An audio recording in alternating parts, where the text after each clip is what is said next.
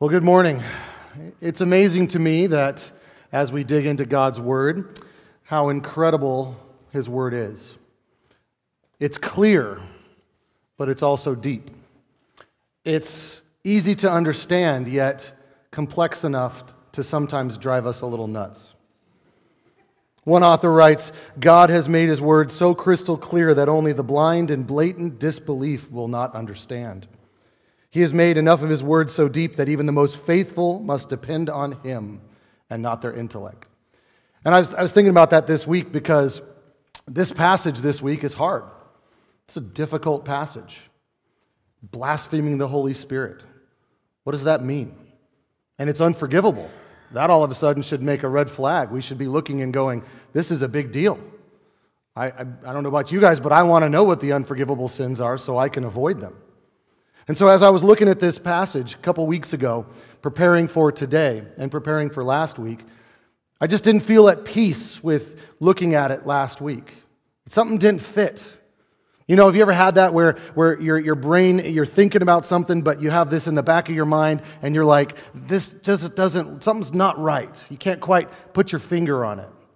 And so I said, okay, Lord, I'm not going to move forward with verses 31 and 32.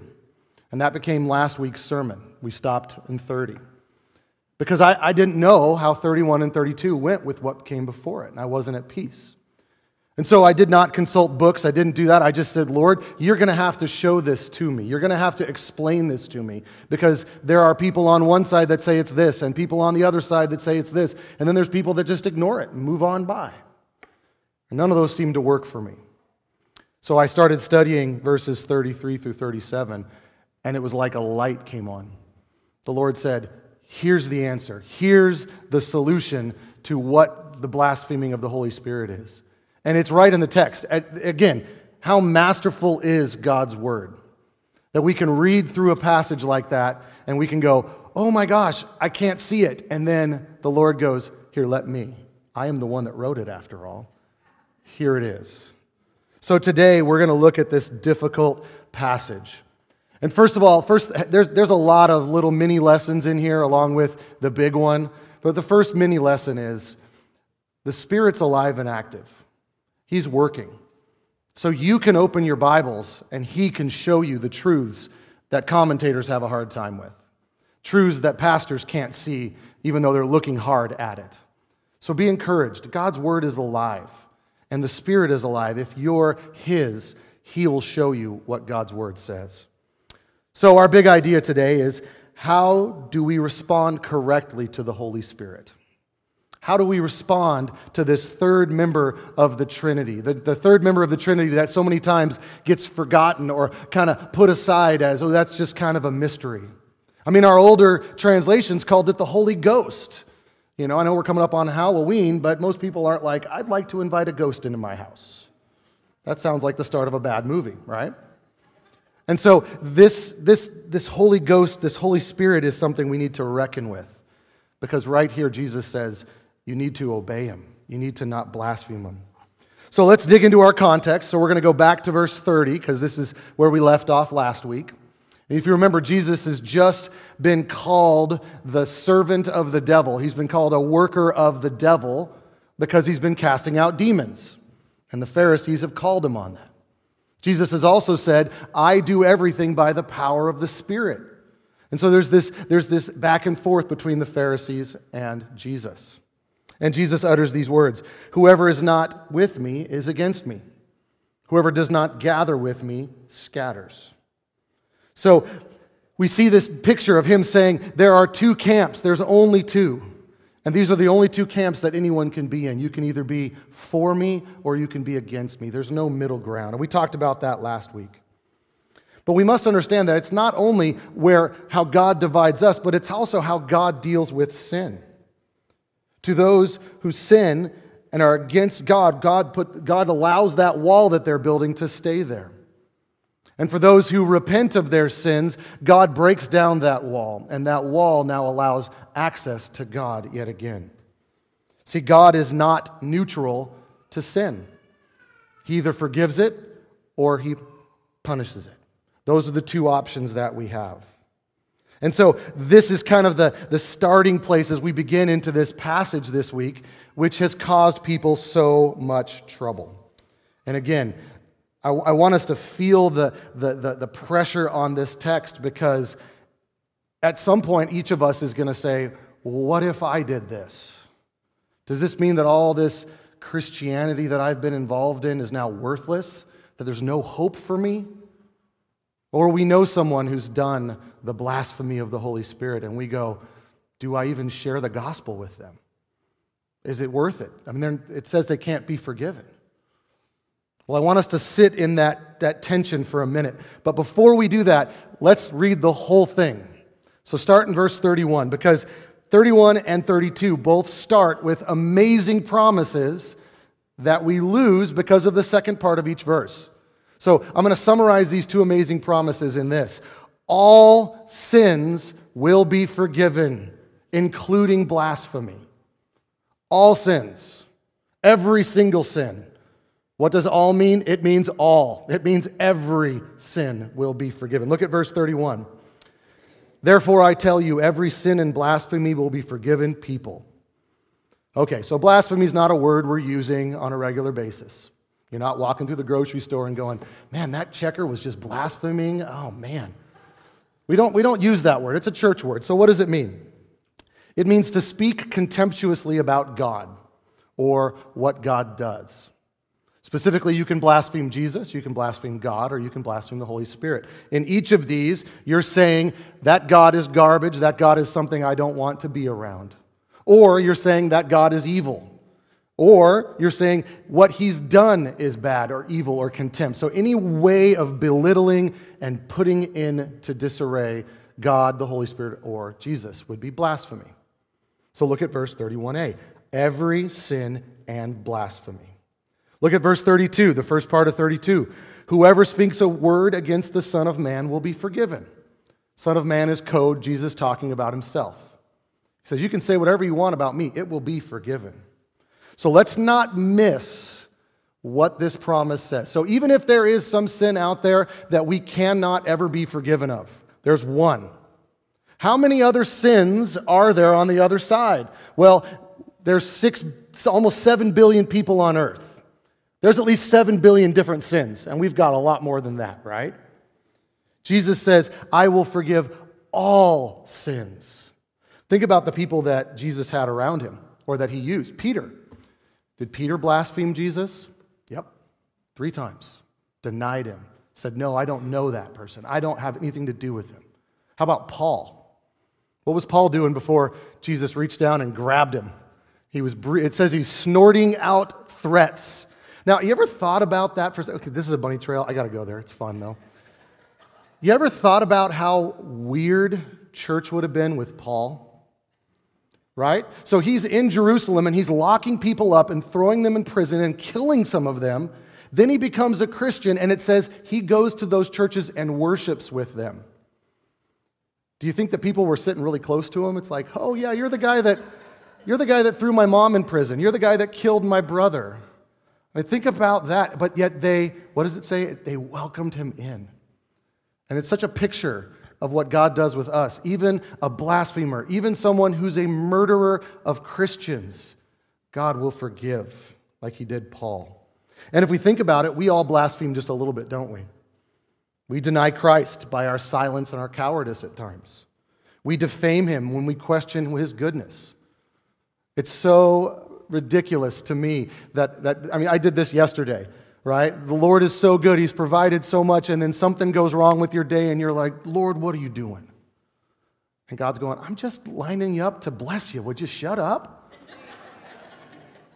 But see, that's where we go. And so we have this constant, this sinful desire to constantly go, is God really good? Is God really there?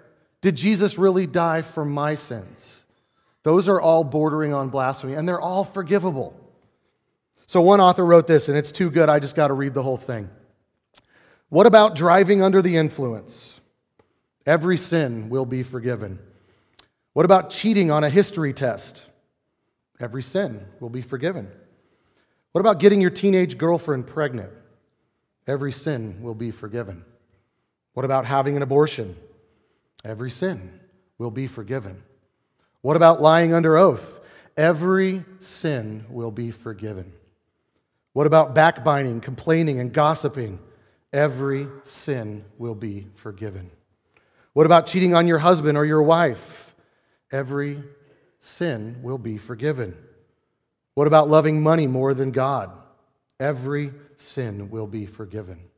What about experimenting with homosexuality? Every sin will be forgiven. What about recurring pornography watching? Every sin will be forgiven. What about murder? Every sin will be forgiven. And I want that to land on us because that's where this starts, is that there is not a single sin that will not be forgiven if we repent and turn to Christ. So this isn't a blanket check of, oh, we get to go do what we want. No, it's we must repent and it will be forgiven. Every single sin. So what does this word repent mean? Again, not one of the words we're using while we're walking in Freddy's. Repent means to turn and go a different direction. For many of us, it means we turn away from sin and replace it with something else. Some sort of get out of doing that sin again. And that's not a bad thing, because the Bible does want us to flee from sin. But repentance truly means to turn from sin, turning away from it, and turning to God. Godly sorrow leads us to repentance, leads us to salvation, 2 Corinthians 7. This idea of faith and repentance go hand in hand. They're the same thing. I'm saying I'm not going to trust in this thing. I'm going to turn to God in faith and repent. So this repenting is key, and we're going to see that this is going to come back in a few minutes because this is the key to understanding the blasphemy of the Holy Spirit. All right, so now we got to get into the muck. Let's look at verse 31b. It starts with the word but, and this is not a good but. Not like the ones when it says, but God. This one says, but the blasphemy against the Spirit will not be forgiven. In verse 32, he says, but whoever speaks against the Holy Spirit, that's what blasphemy is, will not be forgiven, either in this age or in the age to come. So the first thing we need to notice, and this is where I struggled with this passage, is Jesus doesn't say the Pharisees have done this. Now, he does say this right after they've done something really close. But Jesus could have said, by example, what you just said. But he doesn't do that.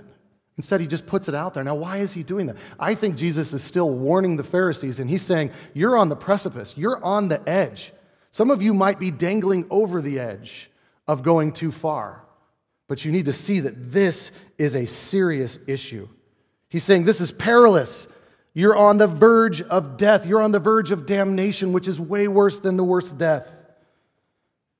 As long as they draw breath, though, there's a potential for repentance. And Jesus, even these Pharisees that are the constant thorn in his side, his kindness is on display. And he's saying there's still a chance. Now, sadly, we only know in the Bible of 2 Pharisees that repented and turned to Christ. Now, I think there's probably going to be more when we get to heaven. But the Bible recounts only 2 of the about 10,000 Pharisees in Israel. So, blasphemy of the Holy Spirit. This is, you acknowledge that it's this Holy Spirit and you hate it. And you persistently push against it. And you say, no, no, no, I am not going to give in. Matthew Henry, the commentator from a couple centuries ago, he said, those who fear that they've committed this sin give a good sign that they have not. What that means is if you're worried about committing the sin of the blasphemy of the Holy Spirit, you're in good place, because if you didn't worry about it and you just kept doing it, then you've probably done it. But here's the thing. I can give you assertions. I can tell you what other famous people have said.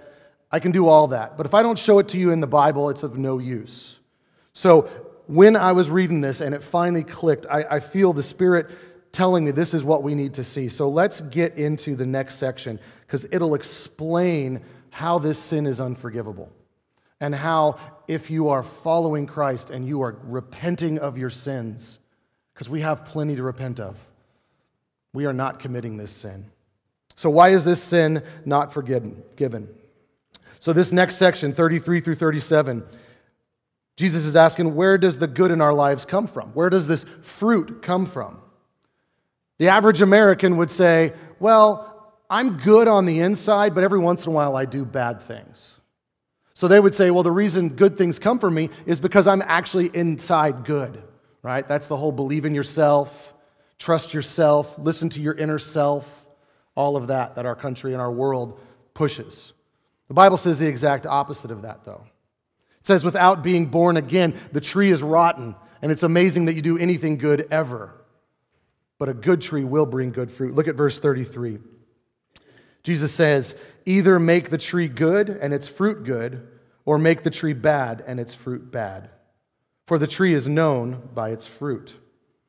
That word bad means rotten or diseased in the Greek. It's the same as what Jesus used back in Matthew 7. The Pharisees, as they are spewing venom onto Christ, they're showing what kind of tree they are. But ultimately, this is a call to conversion. When he says, make the tree good or make the tree bad, Jesus is saying, stop playing around. Either be converted and follow Christ, or get out of the way and go pursue evil. The thing about it is that God does not require us to be perfect to come to Him. He's going to make us like Christ and make us more perfect as He works on us. What He requires from us is simple and sincere affection. He requires for us to be devoted to Him.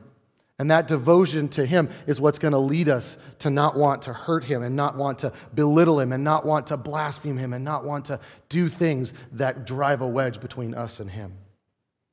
Verse 34, you brood of vipers. He's calling them the sons of Satan. How can you speak good when you are evil? For out of the abundance of your heart, your mouth speaks. Out of the abundance. One translation says, out of the overflow of your heart. See, a person cannot solve their mouth problem because it's a heart issue. You can't just work on your mouth and go, well, I'm just going to work on my mouth and try not to say stuff. It'll do no good because the issue of the mouth is the heart. And the Holy Spirit is the one who changes hearts. Praise be to God that we're not stuck there.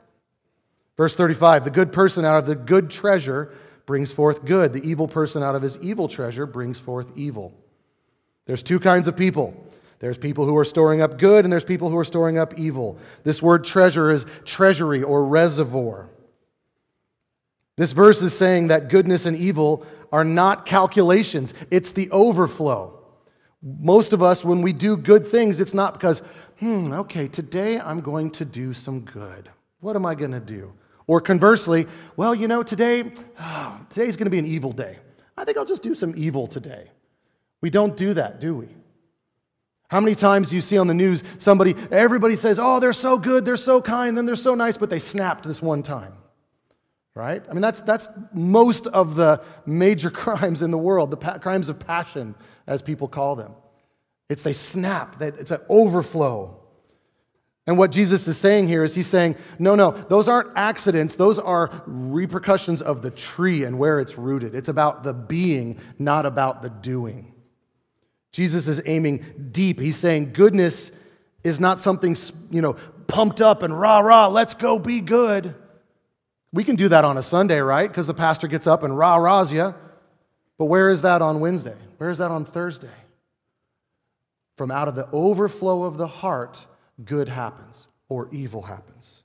Jesus is going real deep here, and he's saying, if your heart is not changed, if your heart is evil, you're going to be evil. If your heart is good because the Spirit's working on you, it's going to produce good.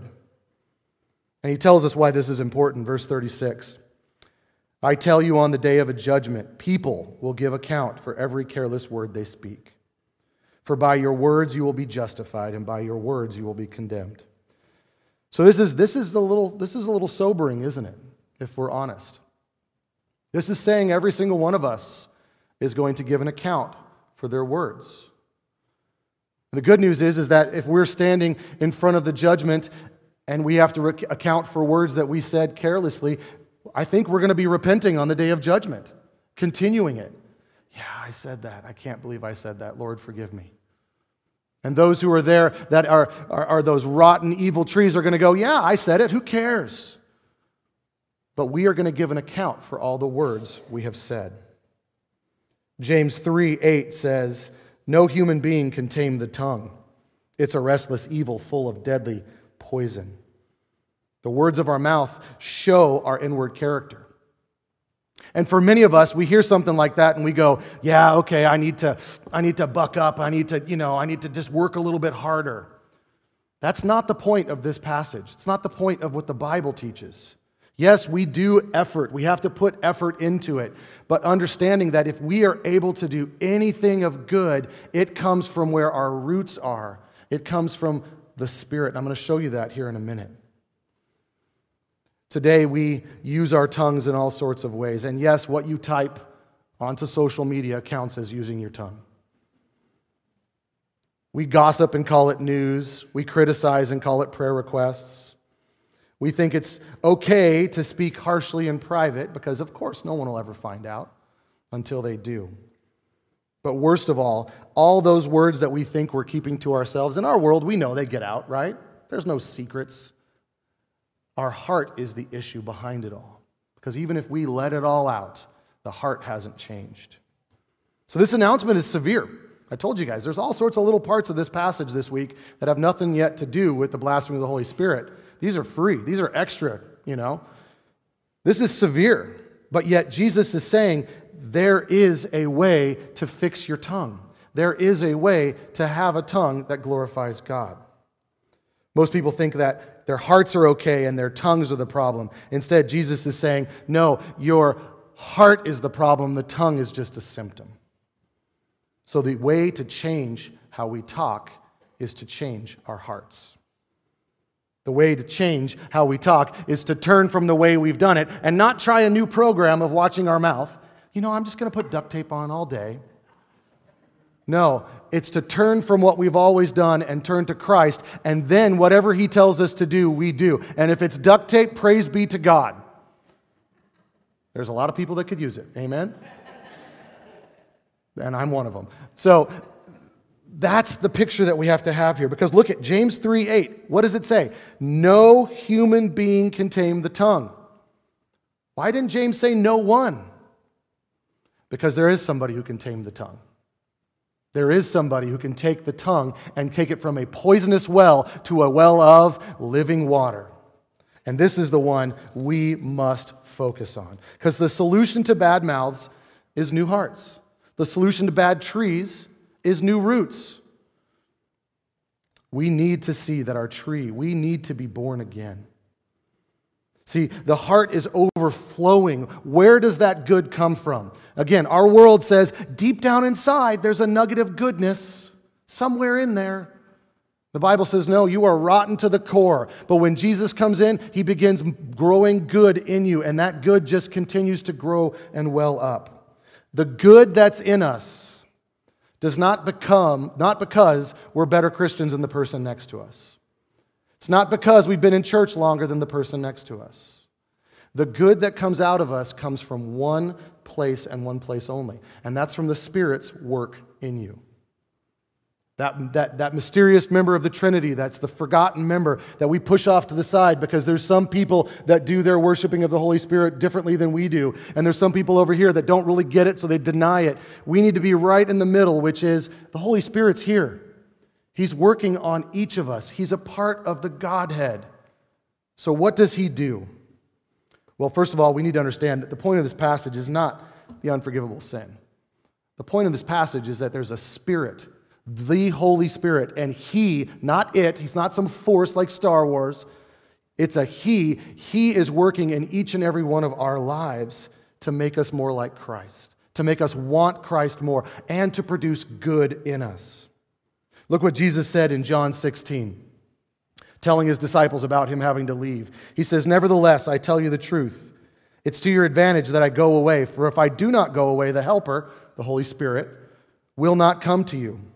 But if I go, I will send Him to you. And when He comes, He will convict the world concerning sin, righteousness, and judgment. Concerning sin, because they do not believe in me. Concerning righteousness, because I go to the Father, and you will see me no longer. Concerning judgment, because the ruler of this world is judged. I still have many things to say to you, but you cannot bear them now. When the Spirit of truth comes, he will guide you into all truth.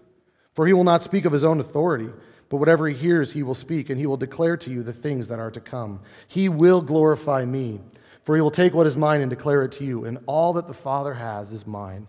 Therefore I said that he will take what is mine and declare it to you. See, the Holy Spirit is...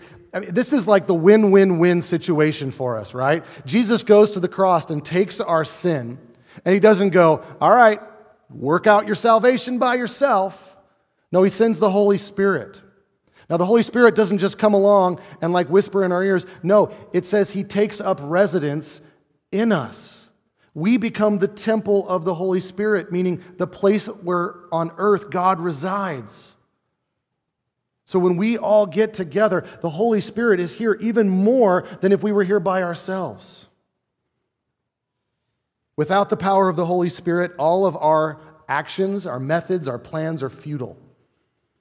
Like us trying to propel our own boat by blowing on the sails.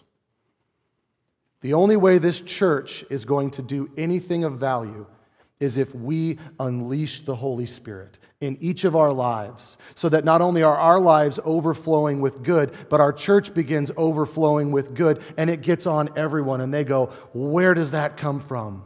It comes from the Spirit. Let me show you this in the Bible. First thing we see for the Holy Spirit is John 3:5.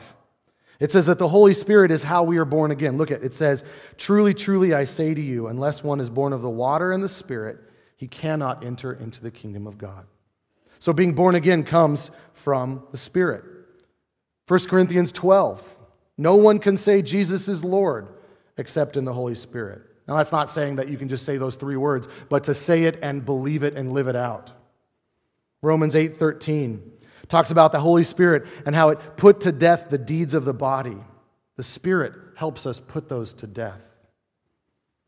2 Thessalonians 2:13 talks about the holiness which we only see the Lord if we have it is in us by the Spirit.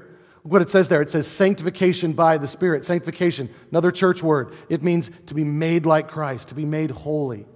The Spirit does that in us. The good that we are able to do that looks like Christ comes from the Spirit in us. Ephesians 1:17, it says the Holy Spirit is our spirit of wisdom. And that we'll be foolish if we don't have the spirit of wisdom in us. So if we do something right, ministry related, we do something right biblically, it's because the Spirit has come in and said, I'm going to give you some of the wisdom that you need. 1 Corinthians 12:7. It says, to each believer is given the manifestation of the Spirit for the common good. That means for everyone around you. You see it right there? He's saying anything you do for the good of the people around you as a believer comes from the fact that the Spirit is working on you. It's not that you're good enough and smart enough and people love you. It's because the Spirit is working on you. Romans 8:11. I love this one. If the Spirit of him who raised Jesus from the dead dwells in you, he who raised Jesus from the dead will also give life to your mortal bodies through his Spirit who dwells in you. This is kind of paradigm shifting, isn't it? Because when we look at what it means to be a Christian, many of us, and I know for most of my life, it has always been, I have to do this thing. I have to try a new plan. I have to effort it out. And yes, we are called to do that. There is obedience required. But it's not meant to be done in my strength because I'll never be able to do it. It's meant to make me have to tap in to the Spirit because the Spirit is the power. The Greek word is dynamis. We've talked about this. It's the word for dynamite. It means explosive. And when you are turning to the Spirit over and over again, He gives you the power to obey.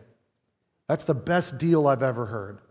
God came, died, took our sins. He sent a helper. That helper lives inside of us. And that person living inside of us is going to work out obedience as we obey in His power. This is the sweetest deal ever. No wonder they call it good news. That word good might not be big enough, though. Charles Spurgeon said this, and I think this helps us get our minds wrapped around it. If you could pray the best prayer in the world without the Holy Spirit, God would have nothing to do with it. Think about that for a second. Most biblical prayer, the most amazing prayer with all sorts of flourishes. But if your prayer be broken and lame and limping, but made by the Spirit, God will look on it like He did on His creation and said, that is very good. See, that's what we need to get our minds wrapped around, is this idea that the Spirit is the one that provides the power and creates the good that we are doing. Without the Spirit, there's no new birth. There's no confession of Jesus as Lord. There's no victory over sin. There's no sanctification. There's no spiritual wisdom, spiritual gifts. And ultimately, without the Spirit, there's no resurrection from the dead for us in this life. We owe everything to the Spirit's work in our lives. God laid out the plan, Jesus purchased it, and now the Spirit is transforming through His power in us. So, how does this tie back to this unforgivable sin? Well, let's walk through the steps here. The Spirit is the one that brings about repentance, right? Only through the Spirit is there true repentance. Yes, there are people that are not Christian that see that they're doing something wrong and they say, I'm going to stop doing this wrong thing and I'm going to go do something else. And guess what? That something else might become a wrong thing pretty soon. Right? I'm going to stop doing this thing. I'm going to add this other thing in there. Repentance, again, is not, I'm going to stop doing this thing. It's, I'm going to stop doing this thing and I'm going to do the most unnatural thing for a fleshly human and I'm going to turn to Christ as my only hope. The Spirit is the one that calls us to repentance. Without repentance, there's no forgiveness. So, there's no forgiveness without the Spirit working on us. See, the prime mover in our salvation is not us. It's the Holy Spirit pulling us, right? It's not like the Holy Spirit's hanging out in heaven and I go, well, you know what? This whole non-Christian thing's not working. I'm going to repent and be a Christian. And the Holy Spirit goes, oh, wow, I never expected He would do that. I'm going to go down there and save him. That's not the way it works. It's actually 100% backwards. Instead, the Spirit begins tugging on the hearts. And if you're honest, and if you've been a believer, you can remember back to what that was like. There were things where you're like unsettled about. That was the Spirit going, come on, come this way. Now, we still need to submit to that pulling, but that's what the Spirit does. He pulls us and pulls us. And some of you right now are getting pulled and you're uncomfortable by it. That's the Spirit working on you. So if you deny that, every time that happens and you say, no, that's evil, I'm going to keep it at arm's length, I'm going to reject it, then that repentance will never happen, which means forgiveness will never happen. So blasphemy against the Spirit of God is unforgivable because the only avenue to repentance is rejected. Do you get that? The reason it's unforgivable is not because it's in this classification of really super bad sins. Genocide's over here, but this is the really super bad sin. It's the sin that in order to commit, you have to deny the one that gives you repentance. You're denying the only way to repentance, which is the Holy Spirit. And if you deny the Holy Spirit, if you reject the Holy Spirit, there is no way to repent. There is no way to forgiveness because He is the only one that brings about repentance. This is the unforgivable sin. It's when we resist the Holy Spirit so long and so intensely that the Holy Spirit's convicting power is pulled back and He lets us be. Romans 1 talks about giving them over to their sinful desires. So Jesus is not saying all blasphemies except for this one are not forgivable. He brings it out a little bit clearer in the Gospel of Mark, but we'll see it here. He's saying all blasphemies will be forgiven if repented of. And the reason why the blasphemy of the Holy Spirit will not be forgiven is because in order to repent of it, you have to believe in the Holy Spirit. If a sin makes it impossible for you to repent, then it is an unforgivable sin. Because forgiveness is promised to those who genuinely repent by the movement of the Holy Spirit. So we need to understand that this call to repentance, I mean, if you haven't seen it already, I've kind of laid out that all these things that God has done for us, But God's kindness is what leads us to repentance. Romans 2:4, or do you presume on the riches of his kindness and forbearance and patience, not knowing that God's kindness is to lead to repentance? He is patient with us. He's patient with us, and he recognizes that for some, we have denied God, and that's bad. We've denied Jesus, and that's just as bad, if not worse. But the Father has said, there is still a way. I have sent my Spirit, and my Spirit is not something in the past that you can deny. My Spirit's not something that's this ephemeral God thing out there that made everything. No, the Spirit's alive and active in my people, and you can see it. So as long as you breathe, there is hope for repentance. There's hope for the Spirit's pulling for you to finally give in and submit to the fact that you're a wretched sinner and you need Christ. Because the Holy Spirit's job is not to say, hey, I'm really good, pat me on the back. His job is to say, look to Jesus. Look to Jesus. There is still hope, even if we reject God and Jesus, because the Spirit is at work. This helper, this intercessor, this advocate, these are all different words that we use for the Holy Spirit, is patiently working even when we're rejecting, even when we're ignoring. And yet he's God's kindness, and this leads us to repentance. Now, it's important that we understand some things about how we see this repentance wrong. Because I think that this kind of leads us on a path of thinking, well, as long as I plan to, repent at some point, or as long as I, sort of do some things about my sin, I'll be okay. But the warning here is that rejecting the Holy Spirit's call on your life for repentance is not a good place to be in. That's what this passage is talking about. So if the Holy Spirit's calling you to repent for something, repent. Don't deny it. Don't deny it. Don't harden yourself. Don't keep him at arm's length. This is what the Pharisees did. And how many of those 10,000 repented? 2. That's not a club you want to be in. So what repentance is not? Well, first of all, it's not what I'm doing up here making you all feel guilty. It's not automatically repentance when you feel guilt. It's also not automatically repentance when you confess it. We like to think it is. We like to confess it. Maybe we announce it in front of a bunch of people. Maybe it's we get in a small group and we announce, or we have a prayer partner and we tell them, I messed up. I did this. And we go, oh, that's too bad. We pray for you. Maybe we talk about next steps. That could be repentance, but it's not by itself. Because remember, repentance is not simply, this is sin and I'm not going to do it again. It's, this is sin, I'm not going to do it again because I'm going to run hard after Christ. So yes, and I had students that had this issue. They got caught doing something terrible, and they got up and they said, I've repented, and I said, I hope so. Oh, but what I did was wrong, and I totally acknowledge it, and I'm going to not do it again. And I said, I hope it's repentance. Because repentance isn't getting caught and saying, I'll never do it again. Repentance isn't getting caught saying I'll never do it again and putting things in the way so you won't do it again. Repentance is, I'm turning to Christ. And he uses all sorts of ways to do that. Sometimes it's getting caught. Amen. I got caught every time I stole something from the cookie jar. My mom can attest to it. She's right over here. Amen for that. But at the same time, if the Holy Spirit's working on you, he wants to pull you without having you get caught. He wants to pull you without having this big blow up because he wants you to say, my sin is not what I want. I want my Christ. So repentance is turning, and the Holy Spirit, and again, sweetest deal ever. As soon as you give in to the repentance, he gives you the power to now choose Christ. As you open up the system and let the Holy Spirit come in, he's the one that's going to pull you. Now, does that mean you're never going to be tempted by it again? No.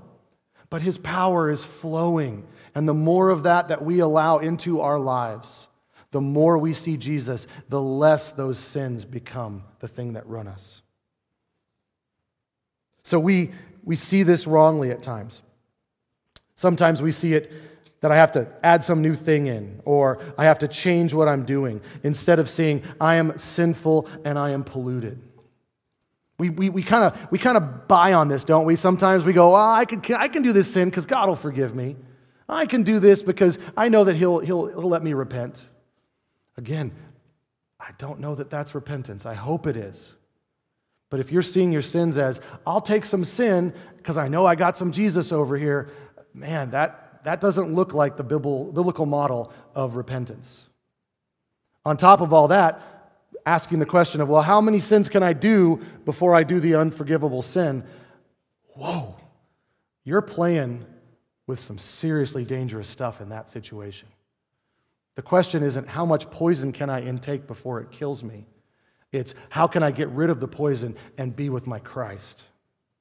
So, no matter what is going on in your life right now, no matter what it is that the Lord is stirring up in you in this time that we've had together today, you need to be repulsed by your sin, no matter how small, no matter how big, and do not wait. Repent today. I told you guys it was good news. I said that word good wasn't good enough. It gets even better. Not only does God say, repent from this thing that you're going towards, turn towards me, and I will give you me. Not only that, He's going to give us life and abundantly. You know, our eternal life with Christ does not start when we die. It starts here and now. And I know that that's so foreign to us because everything in our culture is, you need all this stuff to make your life matter. No, some of the most contented and joy-filled people didn't have 1/1000th of the things that we have, but they had the one thing that matters, the one thing that fills that hole inside of each of us, and that is they had Christ. And they had the Holy Spirit opening up the floodgates of letting them see Jesus. Because just like I said about the Bible earlier, that it's so clear that we can get it, but it's so deep to confound us, that's our Christ. This Bible points to our Christ. And yes, our kids over there in the nursery, they get Jesus died for my sins. And we can keep digging and we'll never get to the bottom of what that means for our lives right here in 2022. That's the picture that we need to have. And this only comes through the relationship that the Holy Spirit gives us. Do you guys get this? We can't get Christ without the Holy Spirit. We can't. Christ is in heaven. He's up there interceding for us. We have no connection to Him aside from the Holy Spirit's connection that He gives us. So we open up and we get more of Christ. How do we do this? Romans 10. Because if you confess with your mouth that Jesus is Lord and believe in your heart that God raised Him from the dead, you will be saved. For with the heart one believes and is justified, and the mouth one confesses and is saved. When our hearts are right because the Holy Spirit has now turned them on to Christ, then our mouths are overflowing, just like we saw in this passage. This is how we get salvation, is the Spirit working on us. And look at this promise. This is a promise from the Old Testament, but it's good through today. Ezekiel 36, I will give you a new heart and a new spirit I will put within you. I will remove the heart of stone from your flesh and give you a heart of flesh, and I will put my spirit within you and cause you to walk in my statutes and be careful to obey my rules. I told you guys, the greatest news ever. And it's not what I think. It's what it says right here. It says, I'm going to come and live inside of you, and I'm going to give you the ability to obey me. I'm going to give you the ability to walk in my commands. The commands feel burdensome when you're trying to do it on your own. When you're doing it in the Spirit, it's a joy because you're doing it for Him. So, as we wrap up, repent. If you feel called, not because of my words, not because of the music, not because of the location, if you're feeling that pull on your heart, that's the Spirit. Don't ignore Him. Don't ignore what the Spirit is doing. The Holy Spirit is the only way to make true repentance stick. Otherwise, it's us in our feeble attempts trying to self-manage, self-control, fix our lives. And we know they don't work. I mean, middle of January, you all have forgotten your New Year's resolutions already. And this is way more important than that. So He's the only one that can bring us true repentance. So if you're harboring a sin, and you keep returning to it over and over and over again, your heart is getting harder and harder to the Holy Spirit's prompting. This is a place and a time to be terrified. If your heart is not sensitive to the sins that you're committing over and over and over again, right now the Holy Spirit wants to bust through that. He wants to say, enough. Don't harden yourself to me because I want full access. So today, if you're here and you're like, I don't hear anything, I don't have any places to repent, stop and ask the Lord where you need to repent. Because every single one of us has multiple places that we need to repent. And for sure, I think most of us have mouth issues, right? We have places where we say things carelessly. It can be when we get cut off in traffic. It can be when something doesn't happen the way it should. But we have mouth issues. And those mouth issues are a good place to start with the repentance. It's right here in the passage. The Lord just put it out there for us. Ask the Spirit where I need to repent, and then repent of it.